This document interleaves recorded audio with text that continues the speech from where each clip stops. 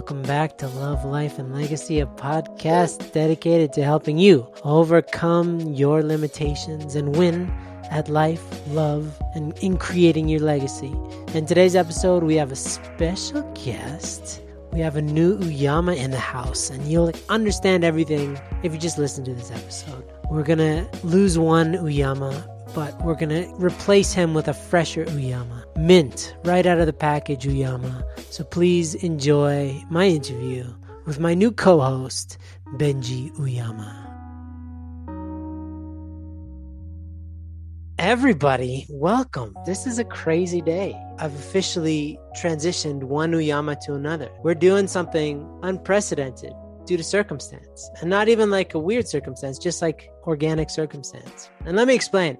High Noon has been doing a podcast for over a year now. It started with Sammy and I, and mostly just us talking, but then we started interviewing people, and we've gone over 50 episodes already. We're almost at 60 something episodes. We've covered a variety of topics, and now we're going to transition from Sammy to Benji Uyama. And the reason is this: Sammy's in a crazy time zone, but he's also really busy on other stuff. And we felt it was time for Benji to step up. And so, first of all, let's welcome Benji Uyama to the podcast. Hey, guys.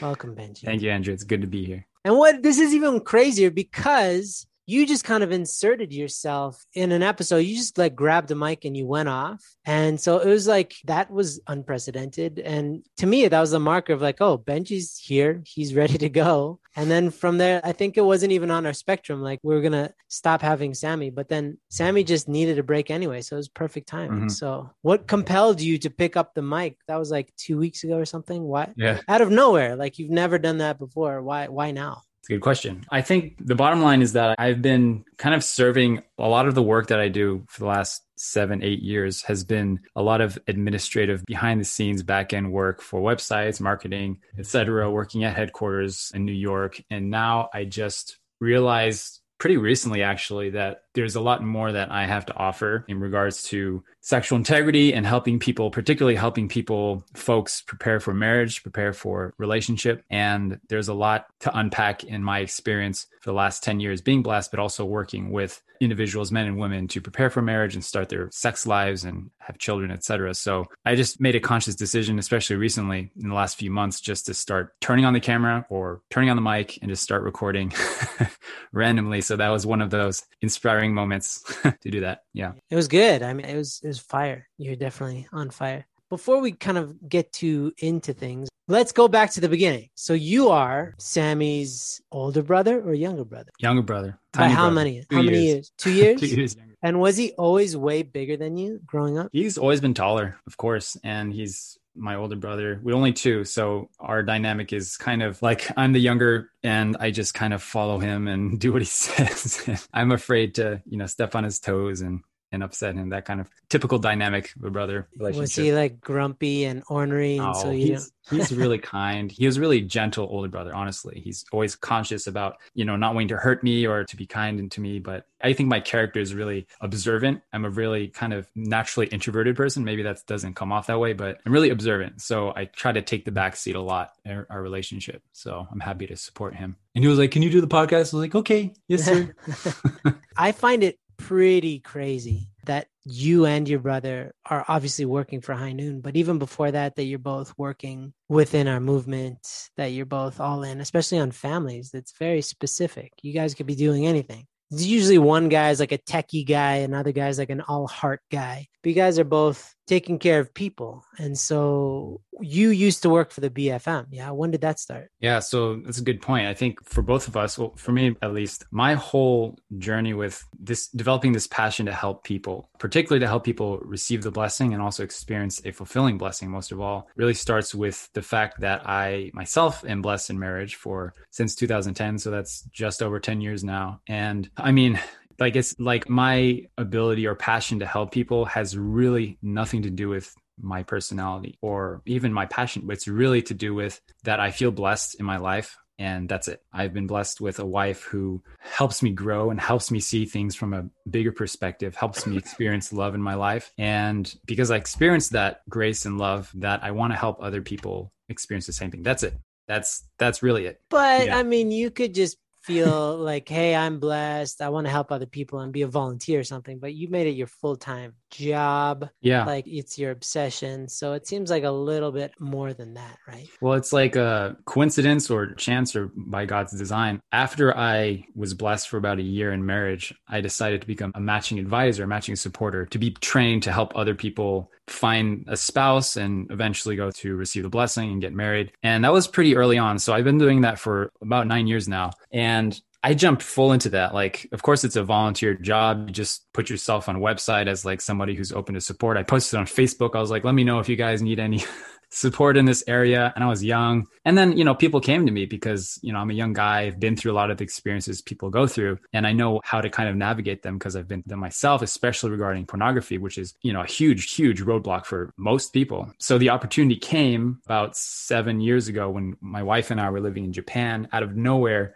Crescentia Degodi, who was the director of the BFM at the time, contacted me because I was involved with the BFM and the team, and I knew the team because I was volunteering. And she was like, do you want to move to New York and work full time for headquarters? And of course I was like, that's scary because there's a lot implied in that decision. That means I have to leave Japan. I had a job at the time. I had a job set up to work full time at a hospital, doing some random management position. And so everything was like, we're going to live in Japan full time the rest of our lives. That was the plan, raise our kids there. My wife was pregnant at the time. And so it was a really tough decision to say, yeah, like we're going to take this opportunity, but without a question for both of us, because there's nothing more important to us than being able to support people to experience a fulfilling life and a fulfilling marriage and help. If we can do anything to help them get there, then that's what I wanted to do. So we put aside all the practical things, and we had to get a green card for my wife because we were living in Japan at the time, and that whole process. And then, the baby was born in Japan. So I had to kind of go back and forth for the birth. Really, really tough time. But at the end of the day, I was thinking really long-term that this is something that I can really do with all my heart and pour my entire life work into doing this. Then that's definitely an opportunity I want to take. But it really started because I put myself out there as a matching supporter to volunteer. And I really promoted myself as like, I really just want to help you guys. If you need some support, just let me know and we'll work together. And what's the difference in your mind between, like, you could have been a relationship counselor, a marriage counselor, I don't know, a guidance counselor in high school or something, but the language you use and the emphasis is you like to help couples get to the blessing and have strong blessings. Like, what's the difference between just caring about people having a good marriage and people having a thriving blessing? What's the difference in your mind? So I guess we're getting into territory of what's the difference between the blessing. Well, I mean, for you, because, because Yeah. it was a big deal that you got asked to go to headquarters. Obviously, there's something there that's meaningful about the blessing in particular, not just couples having good marriages. I'm guessing, maybe not, maybe I'm wrong. Yeah, well, I think primarily it's been my experience. First of all, I feel blessed. Blessed as in it's not an obligation to be blessed, or it's more of a privilege. I feel it's like I've been given something. And with a privilege like that, I just feel like I can't not do what I can to help others experience the same thing. Because if I'm not, then I'm not fulfilling what the blessing is. So to me personally, the blessing it's something that's given from God and from true parents, first and foremost. And without that relationship with true parents, and without that understanding of what true parents give, and that vision that true parents have to create these really dynamic and interesting and beautiful families that are diverse and full of love and have all the qualities of God's characteristics, male, female, and raise children in that dynamic. That vision is what really caught me from an early age, right? When I was even 16, 15 years old, deciding like, you know what, the blessing is something for me. It's something I want to do because I could relate to and resonate with that vision that true parents have and that God has for families. And then also not only that, but also the sexual intimacy between a man and woman. That vision is so much on a higher tier than anything that I was seeing or I've ever seen in the world. And anywhere I go, it's like there's nothing that resembles that level of vision, that level of purpose between a sexual relationship. And that's like really, truly eye-opening and eye-catching for me. You were at the Set Free Summit. We shared a room together. Yeah, let's get into that. Why did you go to the Set Free Summit? You were working for the BFM. Why did you go? Other than it was in your home state. Yeah, that's true. It was in North Carolina. Yeah. So like I mentioned, basically my work with particularly young men and a growing number of young women who are preparing for marriage, this is by far one of the biggest roadblocks. And that's what I really thought at the time. This meaning what? Pornography. Okay. The unwanted sexual cycle and minefield of psychological battle that people go through when they have addiction or just unwanted relationship with pornography and masturbation, and what that implication means for their future relationship or their current relationship or their matching process or their blessing. And I just saw so many young folks who come to our workshops, who we have these discussions one-on-one or in groups, who are just like feeling incapable of being in a relationship, unconfident, and just like a piece of garbage, right? Yeah. I'm just like, I'm unworthy to be blessed because, which is not true, but they feel I'm unworthy to be blessed. I'm unworthy to be in a relationship. I'm unworthy to have a sexual relationship because of this habit that I have, this addiction that I have. And so seeing that and recognizing that, and so I went to the Set Free Summit because I was like, I really want to figure out if this porn thing is really as big of a deal as people are saying it is, or is it just like a soccer mom issue? I don't know the right. No, yeah, religious right freak term. out. Yeah. Oh, the walls are closing in. The devil's coming. Think the devil's about the coming. children. Yeah, like the Simpsons mom, right? Think about the children. Yeah. So I really want to figure that out. And I mean, if you look at any of the stats, the hard facts, which are not publicized, and I know the podcast has kind of gone into them a bit, it's really so disturbing to see and to hear. But not only that, is the way that it affects people right now in our lives, the way that it's affecting men, women, all of us right now. Our culture and our relationships, our families, our children is really mind-boggling. And I just want to do everything I can to not like just help people take control. That's what I'm trying to do. I'm trying to stimulate minds and spirits so that you can recognize, like, it doesn't matter what the world is doing. It doesn't matter how big the industry gets. The most effective way to navigate this is just to focus on what you can control, to focus on your integrity, focus on what you bring to the table, and focus on what you can offer and help in this situation. And that's putting the control in the hands of us, of the individuals. And then naturally the demand over time, hopefully, the demand for pornography dies down. Shout out to you, by the way. I never really thought about it, but when the Wolfenbergers wanted people to go to the Set Free Summit, they didn't really have a voice. Like, they didn't know who to talk to. They didn't, like, nobody knew who they were. And they contacted you, right, at the BFM. And then you spread the word about, you helped to make that possible. From what I remember, you're kind of like the liaison. You're working together with them and then working with headquarters to make sure the invitations got out and blah, blah, blah.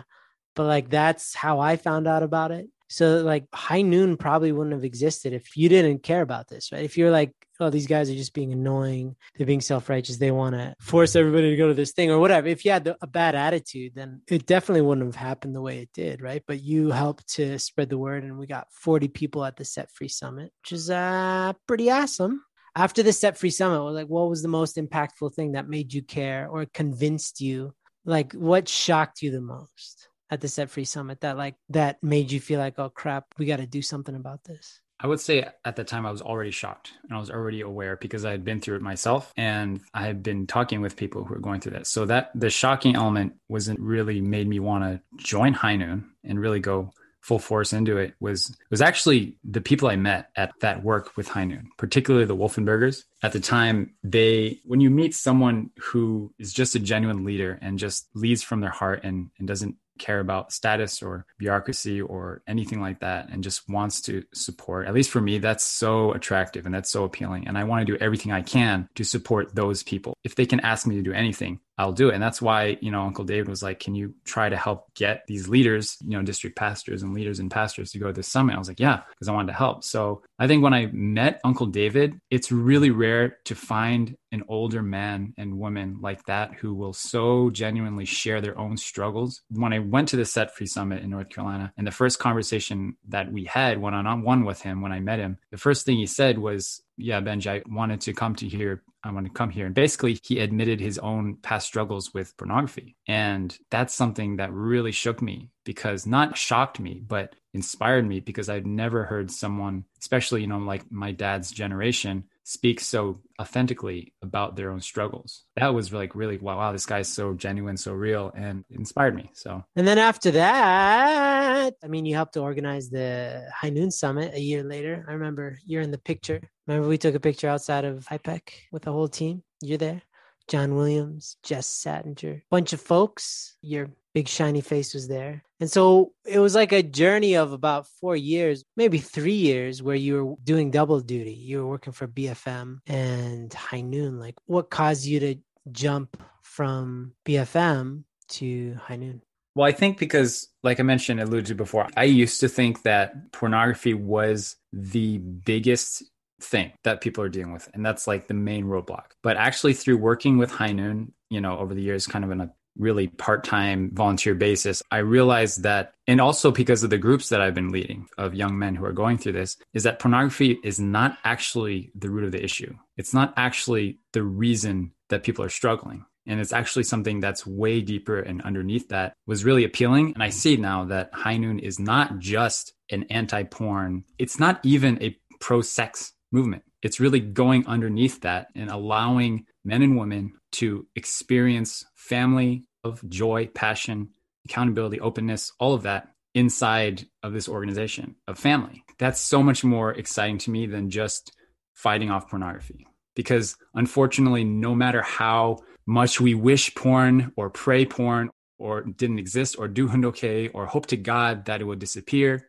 the reality is that people will always come back to High Noon because it is more than just overcoming a porn habit. It is more than just not consuming or controlling our eyes or controlling our mind and body. It's way more than that. So I guess what I'm getting to in the end is that I'm realizing that it's actually not the biggest issue. I think I used to think that was the biggest issue. And I used to say things like, if you just focus on your porn habit, then you will be an extremely marriageable person, which is true. If you can overcome and have sexual integrity and mind body, you will be a very, very marriageable and very good spouse or parent. But that's not enough. What I realized is through working with High Noon over the last 5 years or 4 years or whatever, is that is something way deeper than that. And rather than just focusing on porn as an issue, but realizing that porn is a extremely unhealthy crutch. And I like to use that word, or it's a kind of a nice visual. It's an unhealthy crutch that we lean on to fill a void in our lives or something that's missing and something that we're longing for, a sense of excitement and thrill and passion and love that we're looking for, but is very, very temporarily filling that need with something that's so instant as pornography and masturbation. And it's just taking away everything that is really important and just focusing on something it's like a perfect storm.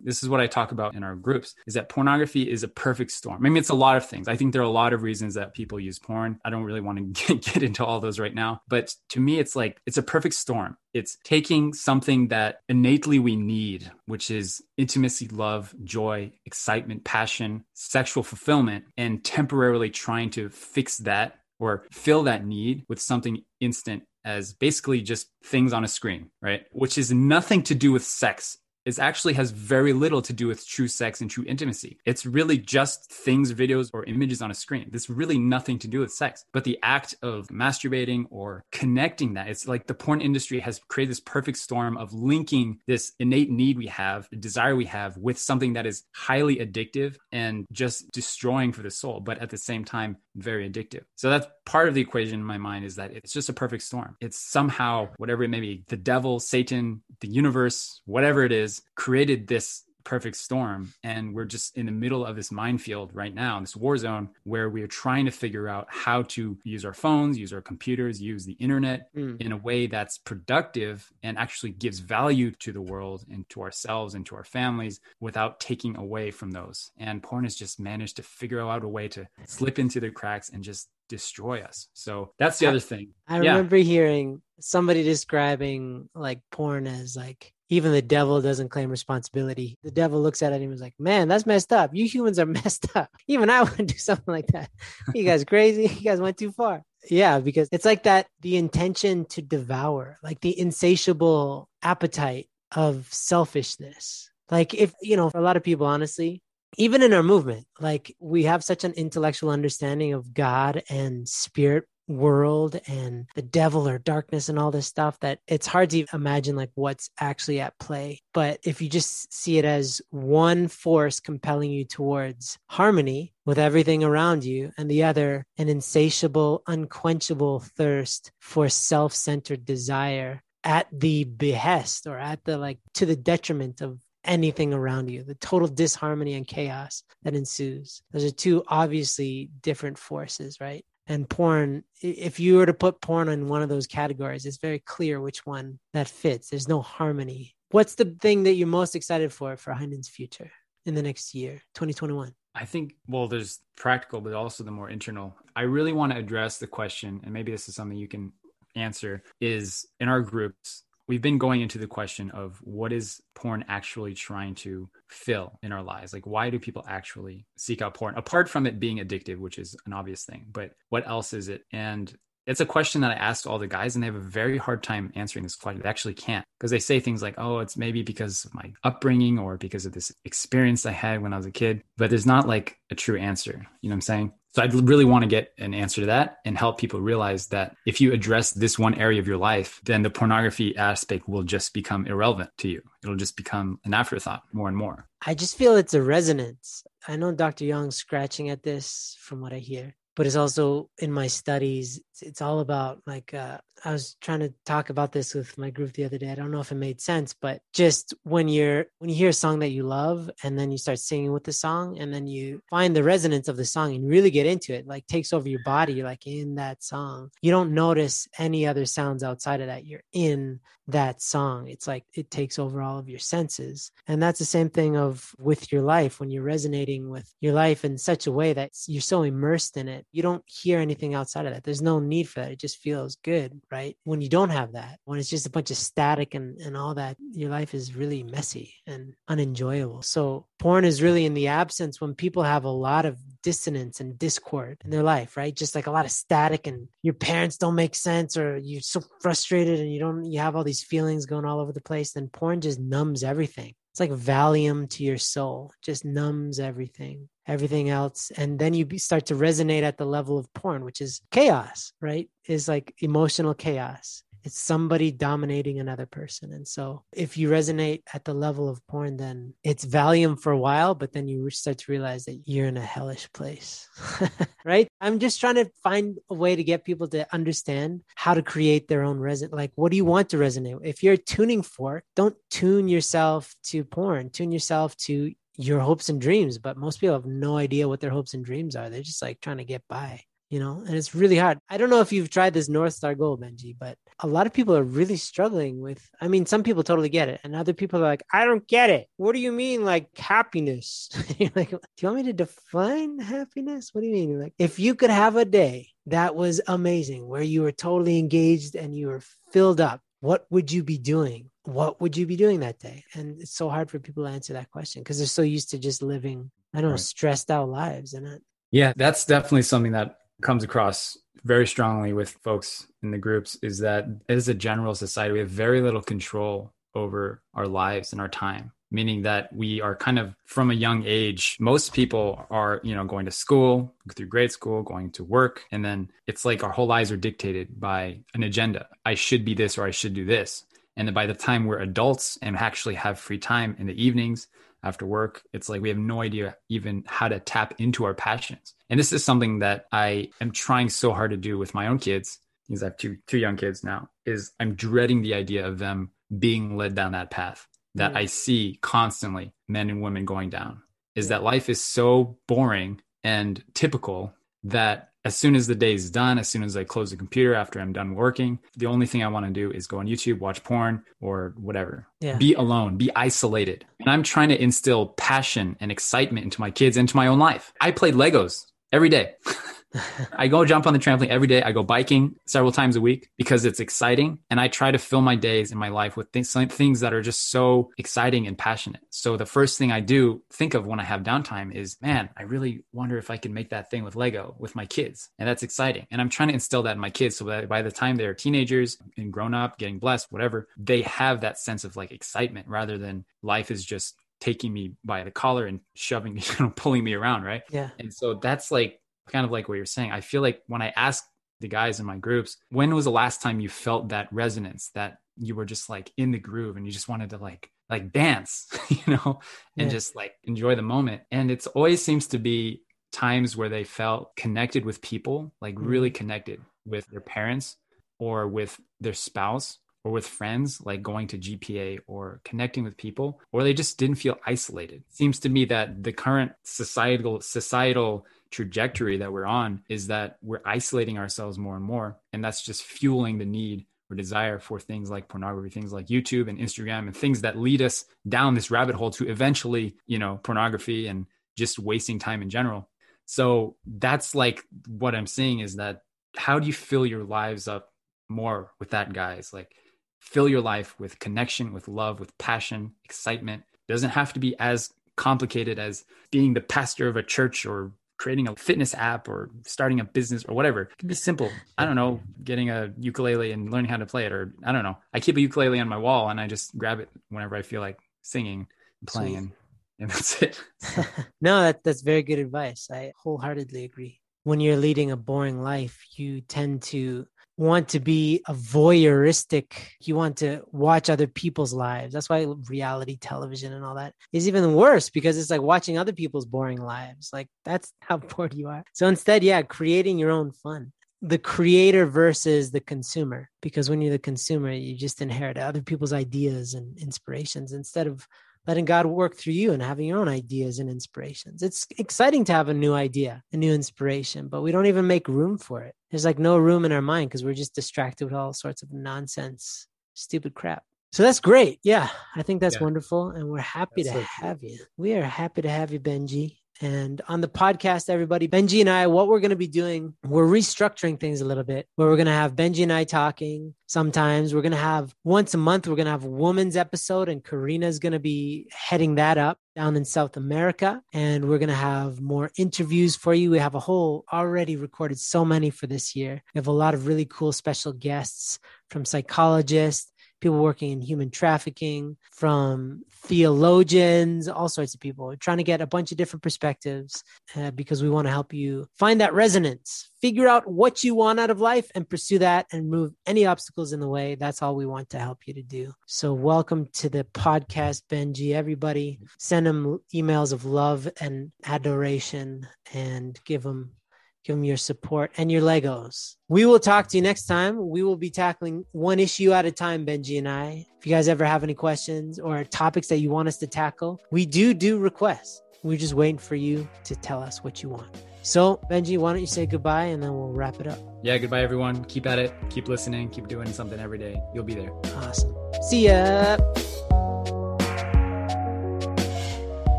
Hey, Andrew Love here, and I wanted to plant a seed in your mind before you go. You see, a lot of people, when they start to consume our content, they listen to our podcast, they watch our videos, they read our blogs, they start to believe in the idea of freedom as a possibility for them in their lives, and it is. You can break free from porn, you can build amazing, eternal relationships, but it requires you to make the jump. It requires you to commit to transformation. And that only happens when you invite other people into your journey. You see, a lot of people think that because I got into porn by myself, I can get out of it by myself. And that's the wrong thinking. It's not about simply removing a negative force from your life. It's about creating fulfillment and connection and intimacy with other people. So we really recommend, first and foremost, that you build a team of accountability partners, facilitators, group members, and we can do that. We have all of that waiting for you, but you need to first reach out to us. If you already have people in your life that you think can help you, we have online courses that will teach you both how to create a dynamic that works in terms of accountability. But if you don't have an accountability partner, we already have volunteers who are waiting for somebody to help. We have groups that are waiting for somebody like you. But your role and your job is to merely reach out to us, and we can work together with you to create a powerhouse team so that you can build the life of your dreams. We look forward to hearing from you.